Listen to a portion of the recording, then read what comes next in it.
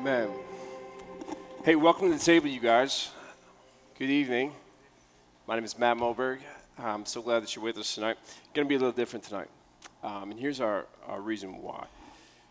When Paul was writing to the church in Corinth, one of the things among the many things that he said was, if one part suffers, every part suffers with it. If one part is honored, every part rejoices with it. If at some point on the road of life somebody picks up a wound, we all ache alongside of them. Through the highs and through the lows, together in this we go. I say that because we come with wounded hearts tonight. Yesterday morning, one of the church's most visionary of voices, the prophetic writer, Rachel Held Evans, passed away at the young age of 37 years old, leaving behind 2 kids and a husband. And the church lost a voice. The church lost a visionary. Rachel Held Evans, she was a writer, but she was a pastor to so many of us in this post-evangelical world. She was a prophet. She was a shepherd to all of us who have left the church because we felt like the church first left us. She was our voice. She was our ally. She was our champion. She was our advocate. She was somebody that we looked to again and again, and now she is gone. And we're still here. It's not a stretch to say, and I think, I was just talking to Ben about this beforehand. Before there was the Me Too movement and the Church Too movement, before you could be an inclusive community outside of the exclusive community that you came from, before that was a normative move to make, it was Rachel Held Evans who said that we should do that this is what love looks like when it moves from words to flesh. And so it is not a stretch to say that our community, us being in this room here tonight, would not happen if not for voices like hers. If not for those people who go on ahead of us and say, this is the way that we live this thing out. This is how we do this in real life. And so we're going to take a moment. We're going to remember her story. And I'm not going to talk anymore for a moment, and then I'll talk again. But I want you to hear from somebody who loved more than just Rachel's books and blogs, but somebody that really loved Rachel and that was really loved by Rachel. So welcome Ben up to the stage.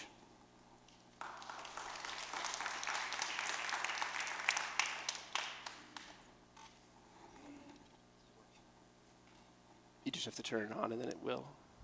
Okay. There you go. Okay. Yeah, I actually thought I cried all my tears yesterday. I was going to start this off saying I was all out. Not true. Just, you have to bear with me through it. Rachel was an author, speaker, blogger, a New York Times bestseller, a member of President Obama's Faith Initiative, a wife, a mother to 2 very young children, and she was my friend and my hero, a prophet, and the reason I remain a Christian today. She meant a lot to me. For those who don't know, Rachel went into the hospital a couple weeks ago for an allergic reaction to a medication she was on for the flu, and she never came out. She was placed in a medically induced coma, and yesterday she died at the age of 37. Today it feels like I'm mourning 2 people. Rachel, the kind and generous and compassionate friend, and as she was known, RHE, the saint who forever changed the trajectory of Christianity. Rachel's life's work, her legacy, was building tables in the wilderness, tables she set for so many of us who are walking away from our faith. Queer people, neurodivergent people, women, people of color, people who asked too many questions, people who voted for Democrats and believed in science, people the church had campaigned against and mocked, called unclean and unworthy of God's love and acceptance. People who do not see themselves as people in the story of God. Rachel saw us, though. She saw us and she saw herself in us, and it broke her heart. It made her angry. Sorry. So she spoke up, even though she knew it would come at a great cost to her professionally as an author, speaker, and personally as a citizen living in her small conservative town in Tennessee. She spoke fiercely against the arbiters of broken and violent systems at work in the church. She spoke out because she was good, she was honest, she was generous, and she refused to be a hypocrite. Whenever some gatekeeper tried to get between us and God, claiming if we shrunk ourselves and twisted ourselves into a version of ourselves that they would find more palatable, Rachel would raise herself up like a mama bear and say, "This isn't your guest list. This table doesn't belong to you. It belongs to God, and there's room for everyone." Though those in the church often treated her and wrote about her like she was a poison, calling her a heretic and a false teacher, Rachel never despised them for it. It would be dishonest to say that she did. She loved them. She knew where they came from, and she honored her heritage. She just wanted them to be better. She wanted all of us to be better. Rachel was unflinchingly honest about her doubts and always felt some grief at the gulf between the young, unquestioning faith of her youth and the skeptical, inquisitive faith of her adulthood. Through her honesty, she gave us all permission to wrestle with God. She let us ask the questions we were afraid to ask. She learned to lean into the Eucharist and the practices of the Episcopalian Church. She found the heart of God in the rhythms of faith. She wrote a line that often encapsulates my own limping faith. Jesus is still the story I'm willing to risk being wrong about. One writer, D.L. Mayfield, commented yesterday about how Rachel refused the lazy label of heretic, meant to silence and mock. She was a woman of God and showed us wanderers that we weren't lost. We were just trying to be faithful. Above all, I'll always remember her kindness to me. My personal friendship with her was distant, forged on the internet through writing. She lived in Dayton and I here, and there are months and months when we weren't communicating. But she always would remember to reach out in times of pain and in times of celebration. She joked that we shared a brain, had identical interests and weaknesses. She never hesitated to tell me about a show she was binge watching. The first time I met Rachel was in Chicago for the Gay Christian Network conference, where she was the keynote speaker. Among queer Christians, Rachel was and is an icon. She is our hero, and everyone was buzzing about seeing her in the flesh, hearing her speak directly and only to us. Her and I had only known each other for a year or so through messages online. I wrote for her blog, but she knew a lot of people, had forged a lot of friendships, and I knew that day from her social media feed that she had some traveling issues and had been on the move since 4 a.m. I didn't want to bother her or presume that she would think of me to come find me. When I walked into the lobby of the hotel, my friends came up to me and said, "Dude, where have you been? Rachel's been looking for you."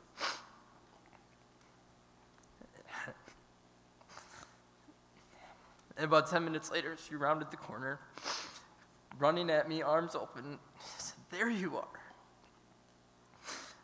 She gave me a big hug, and we talked, and even though I knew she was exhausted, she stayed and kept talking with me. The following night, I came down with the flu. I was staying at a hostel with 4 strangers in a room, and this one guy who didn't really speak English, but he kept saying he was a doctor. And and I messaged Rachel to let her know that I wasn't gonna be there for the Saturday evening talk, but it was such an honor to be able to meet her and to talk with her in person. And her immediate response was, "Look, I have an extra bed in my room. Why don't you come stay with me?" I didn't, because I felt that would ensure that. Yeah, that's Jesus. That's Chris Nielsen. She was one of the best. C.S. Lewis once wrote, "No one ever told me that grief felt so like fear. And if I'm honest, I'm afraid. I'm afraid of what this phase will look like without her voice and her compassion and her honesty. I'm afraid of losing the one that invited me and so many others back to the table." But Rachel has a word for that too, which I'll close with. Death is something empires worry about, not something gardeners worry about. It's certainly not something resurrection people worry about. There. Thank you, Ben. Thanks. You want these?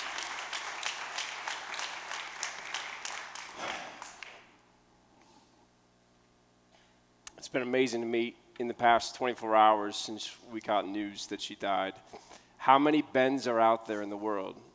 How many people who didn't just care about Rachel or her work, but how many people felt cared for by Rachel? And it was so constant in all these different voices from all across the country that would say things like, she's the first person to email me out of the blue and encourage me to write that blog. She is the first person to advocate for my, it's just again and again, people's stories came to life through the love that she lived. And that is a powerful testament to what it looks like to be rooted in the story of Jesus and love others as he loved us. I shouldn't say much after everything that Ben just said. But I was thinking about this text as I hear Ben talking about how Rachel consistently, and I heard others talk about how Rachel consistently would elevate others at an expense to herself. You can't hear about people like that without thinking about how absent that has been in the church. To Ben's point, how many people have tried to guard and guest list a table that they had no right to do so? How many people had the audacity to call God's children orphans? But thankfully, there are always those voices that see the law and raise the stakes with love. And when I think about the voice that Rachel was in the modern church today, I think about the voice that Paul was at his time. There was that moment where Paul was writing to the church in Corinth, where the church in Corinth wasn't that different than the church in our country. It had a lot of things going for it, a lot of good things too. They were growing, they were getting bigger and bigger, but they were also getting less loving and less loving. Their table, where they gave away the body of Christ, the bread and the wine, where they looked into people's eyes and said that you are beloved just as you are and not as you should be. They said that you could come and you could come, but you, sir, could not. You, ma'am, are not welcome here. And the story of Jesus inside of this Jesus community, it got more and more lost and more twisted. And so Paul writes this stunning text that is beautiful. It is a text that is lovely. It is a text that we read at weddings. But it is a rebuke. He's pissed off. He is upset at the desecration of Jesus' story that is happening in this one community. And so he writes them, and he calls them out on it, and he says this: if I speak in the tongues of men or of angels, but do not have love, I'm only a resounding gong or a clanging cymbal. If I have the gift of prophecy and can fathom all mysteries and all knowledge, and if I have faith that can move mountains, but I do not have love, then I am nothing. If I give all I possess to the poor and give over my body to hardship so that I may boast, but if I don't have any love, I'm not gaining anything. Think clearly about what Paul is saying here. If I speak like T.D. Jakes and if I can prophesy like Lauryn Hill, if I have a faith that can do all sorts of miraculous healings, I can do anything and everything. If I give all of my money, every penny that I have ever picked up to the homeless downtown, if I move to Calcutta and I give my body away to hardship, if I do all of these things, it's a lot of things, but if love's not in any of it, it's nothing. I'm nothing. I gain nothing. On the other side of it, here's what love is. Love is patient. Love is kind. It does not envy, it does not boast, it is not proud. It does not dishonor others, it is not self-seeking, it is not easily angered. It doesn't remember the thing that you did that one time when you said that one thing. Love doesn't get excited about evil, but it celebrates the truth. Love always protects. Love always trusts. Love always hopes. Love always perseveres. Love never fails. But other things will. Other things are too fragile. They don't have the fortitude that love does. Where there are prophecies, they will cease. Where there are tongues, they will be stilled. Where there is knowledge, it won't hold up. For we know in part and we prophesy in part, but when completeness comes, what is in part will disappear. When I was a child, I talked like a child, I thought like a child, I reasoned like a child. But when I became a man, I put the ways of childhood behind me. Act like an adult, Paul is saying. Which is, I kind of hate that advice, because have you seen any adults lately? It sounds like terrible advice. But his point here is that there is a childishness involved in a loveless life. I mean, let's be humans here, okay? Think about your past week.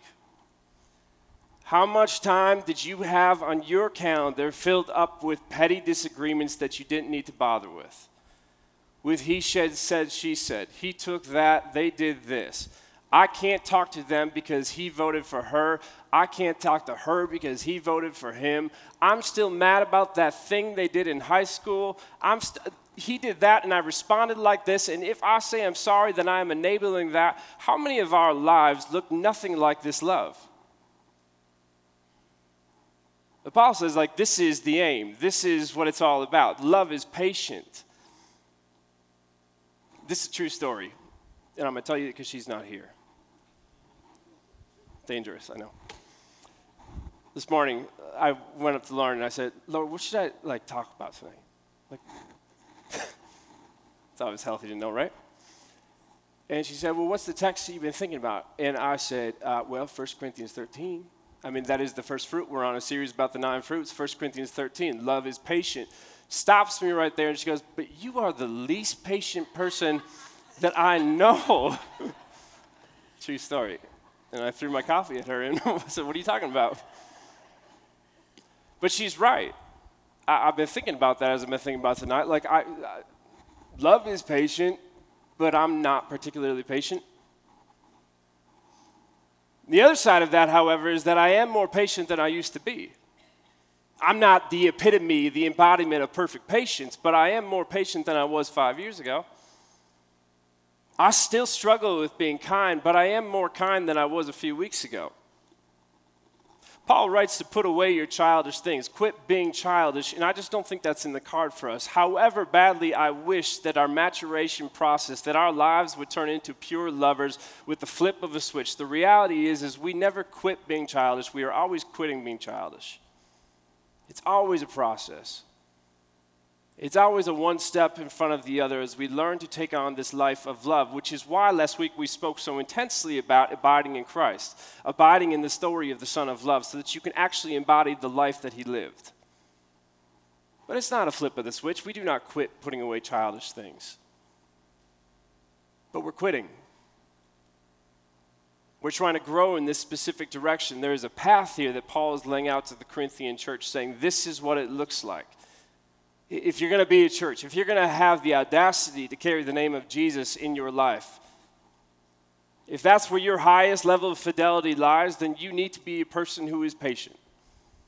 You need to work on your kindness.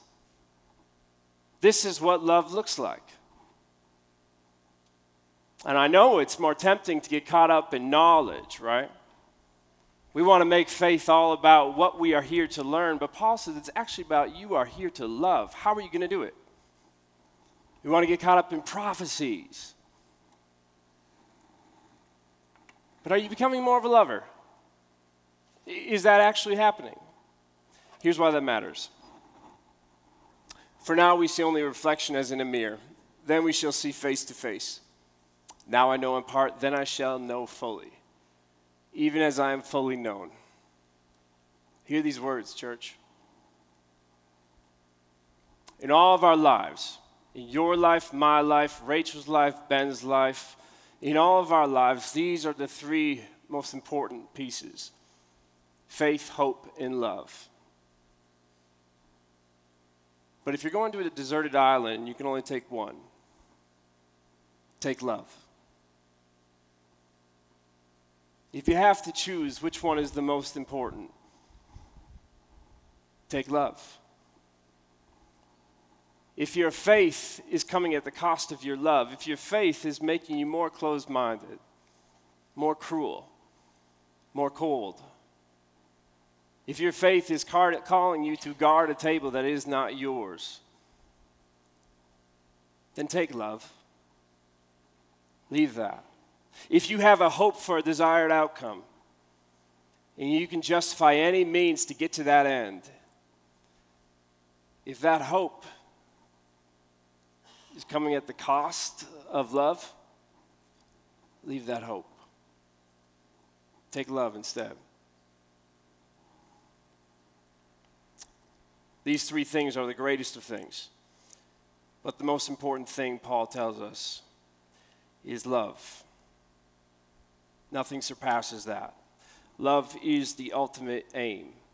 What Paul is pushing for, what every saint since has pushed for, is a collective understanding amongst us in this room. Let's not think about everybody else outside, just in this room. A collective understanding that faith and hope and love are all important, but love takes the cake. It is the greatest criterion of value because it is the clearest, most compelling message that you find in the life of Christ. If it's not for love, it's a loss. If I do it all but I don't love, it's no gain.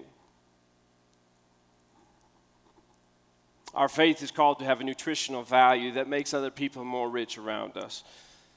The heretics are not those who have disagreements about that which nobody knows.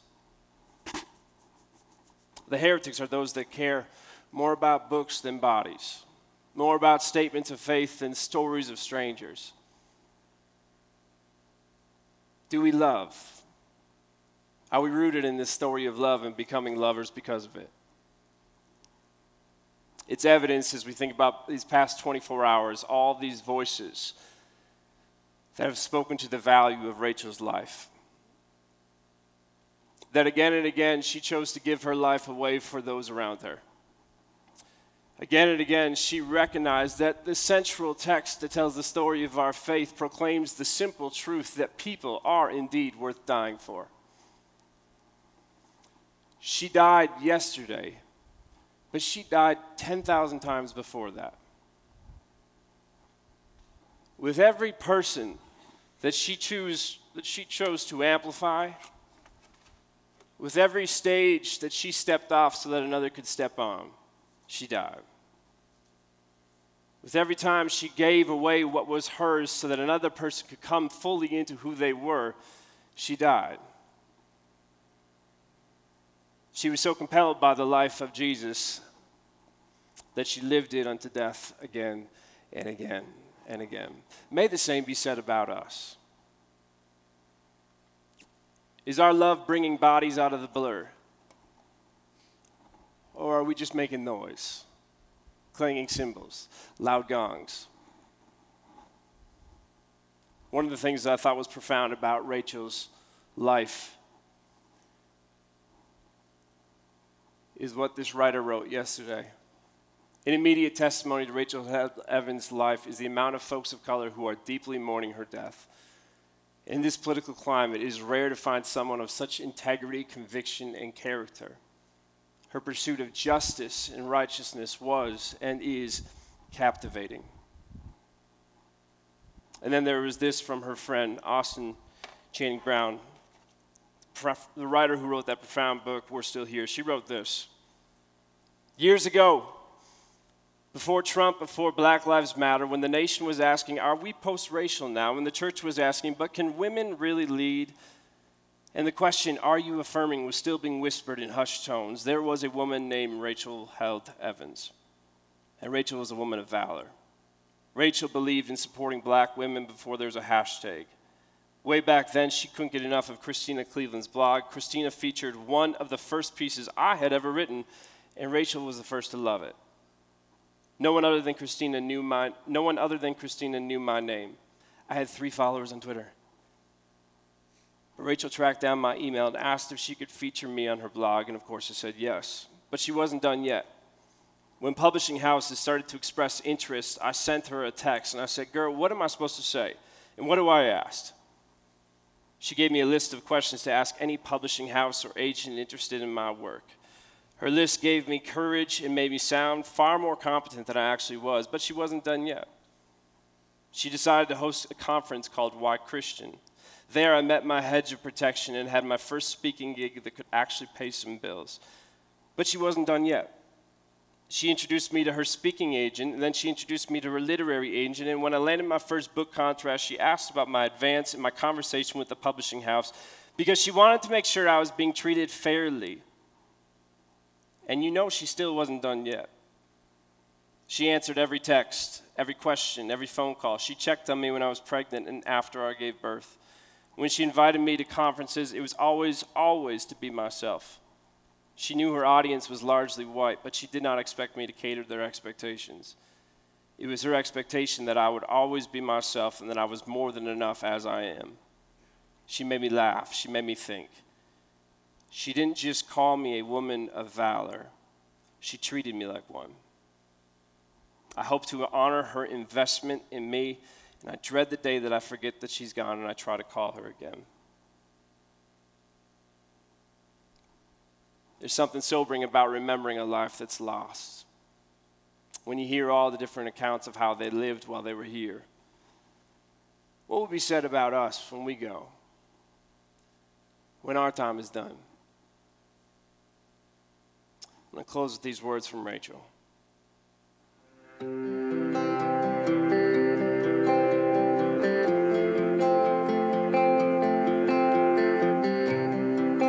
When I'm talking with atheists about why I'm still a Christian, in spite of the fact that I've got a lot of intellectual questions and struggles with Christianity, what I usually tell them is just, I realize that I could be wrong. I really do. I realize that I might have this entire thing wrong. But the story of Jesus is just the story I'm willing to risk being wrong about. I see in Jesus something true and something real, and I have experienced that not just in the Bible. The notion that Jesus is somehow restricted to the Bible or God's presence is restricted to the Bible is a false one. I have experienced and known Christ in communion. I have experienced and known Christ when I'm hanging out with the least of these. I've experienced and known Christ in suffering. So all of these experiences with Jesus have convinced me that this is just a person and a story that I'm willing to risk being wrong about. So maybe I've got it wrong. Maybe none of this is real, but I can't stop following Jesus. I can't stop being compelled by the truth that he teaches and the simple truth of loving God and loving your neighbors. What's the gospel? Like, is that like a brand? The gospel is the good news that Jesus Christ is Lord and Caesar is not. It's that Jesus is God's dream for the world, God's dream for all of us. Jesus is how God feels towards us. The good news is that when God became flesh, God suffered too, just like the rest of us. And that when God became flesh, God hung on a cross and looked out at the people who put him there and said, Father, forgive them, for they know not what they do. The good news is that Christ has died, Christ has risen, Christ will come again. The good news is that we fellowship with Christ in suffering. The good news is that we meet God in the least of these. The good news is that there's hope. The good news is that God looks like Jesus. If you want to know what God is like, look at Jesus. I find that to be incredibly good news, especially when I'm fretting and worrying that maybe God hates all the same people I hate. Maybe God hates me. Maybe God hates the marginalized. Maybe God's against me. Maybe God's against this world. And then I look at Jesus and I see God dying before holding our sins against us. I see God choosing to hang on the cross and choosing to forgive rather than hold our sins against us. Nadia Bolz-Weber says that Jesus says, I would rather die than be in the sin accounting business anymore. That's really powerful. So that's the good news. And it's good news for everyone. And if it's not good news for the poor, if it's not good news for the marginalized, if it's not good news for the sick, the suffering, it's not good news for me. It's not good news. And I believe it. Sometimes with a limp, and sometimes it's a struggle, but I believe it.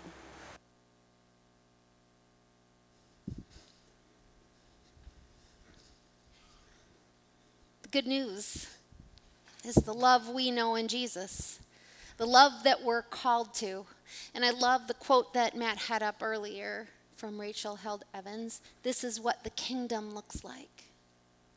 And what the kingdom looks like is a love that welcomes and includes everybody. And that's what we celebrate when we celebrate communion together on Sunday nights. We celebrate a God that loved us so much that he came to earth. He made himself human so we could see what that love looks like. What a love looks like that sets itself aside for others, that sacrifices for others, that welcomes others to a table. And that's the table we gather around when we come together on Sunday nights here. On the night before Jesus died, he sat at a table with those that he loved, and he broke bread, and he said, "This is my body broken for you. When you eat this, remember me. Remember love." And he took the wine and he poured it into the cup, and he said, "This is my blood shed for you, the new covenant. I've come for all. I call you all my beloved. And when you drink from the cup, remember that love." And so that's what we do. We take the bread and we dip it into the cup, and we remember that we are called to that kind of love, that we have a God that loves us like that we are a resurrection people that are rooted in the story of Jesus, and that we get to do that together. So during the music, we invite you to come forward. And there'll be gluten-free elements here and regular elements on the side. You can take your bread and you can dip it into the cup. And we can remember that love, a love like Rachel Held Evans showed us. So please stand, and together we pray the prayer that Jesus taught us to pray. Our Father, who art in heaven, hallowed be thy name. Thy kingdom come, thy will be done, on earth as it is in heaven. Give us this day our daily bread. Forgive us our debts, as we forgive our debtors. And lead us not into temptation, but deliver us from evil.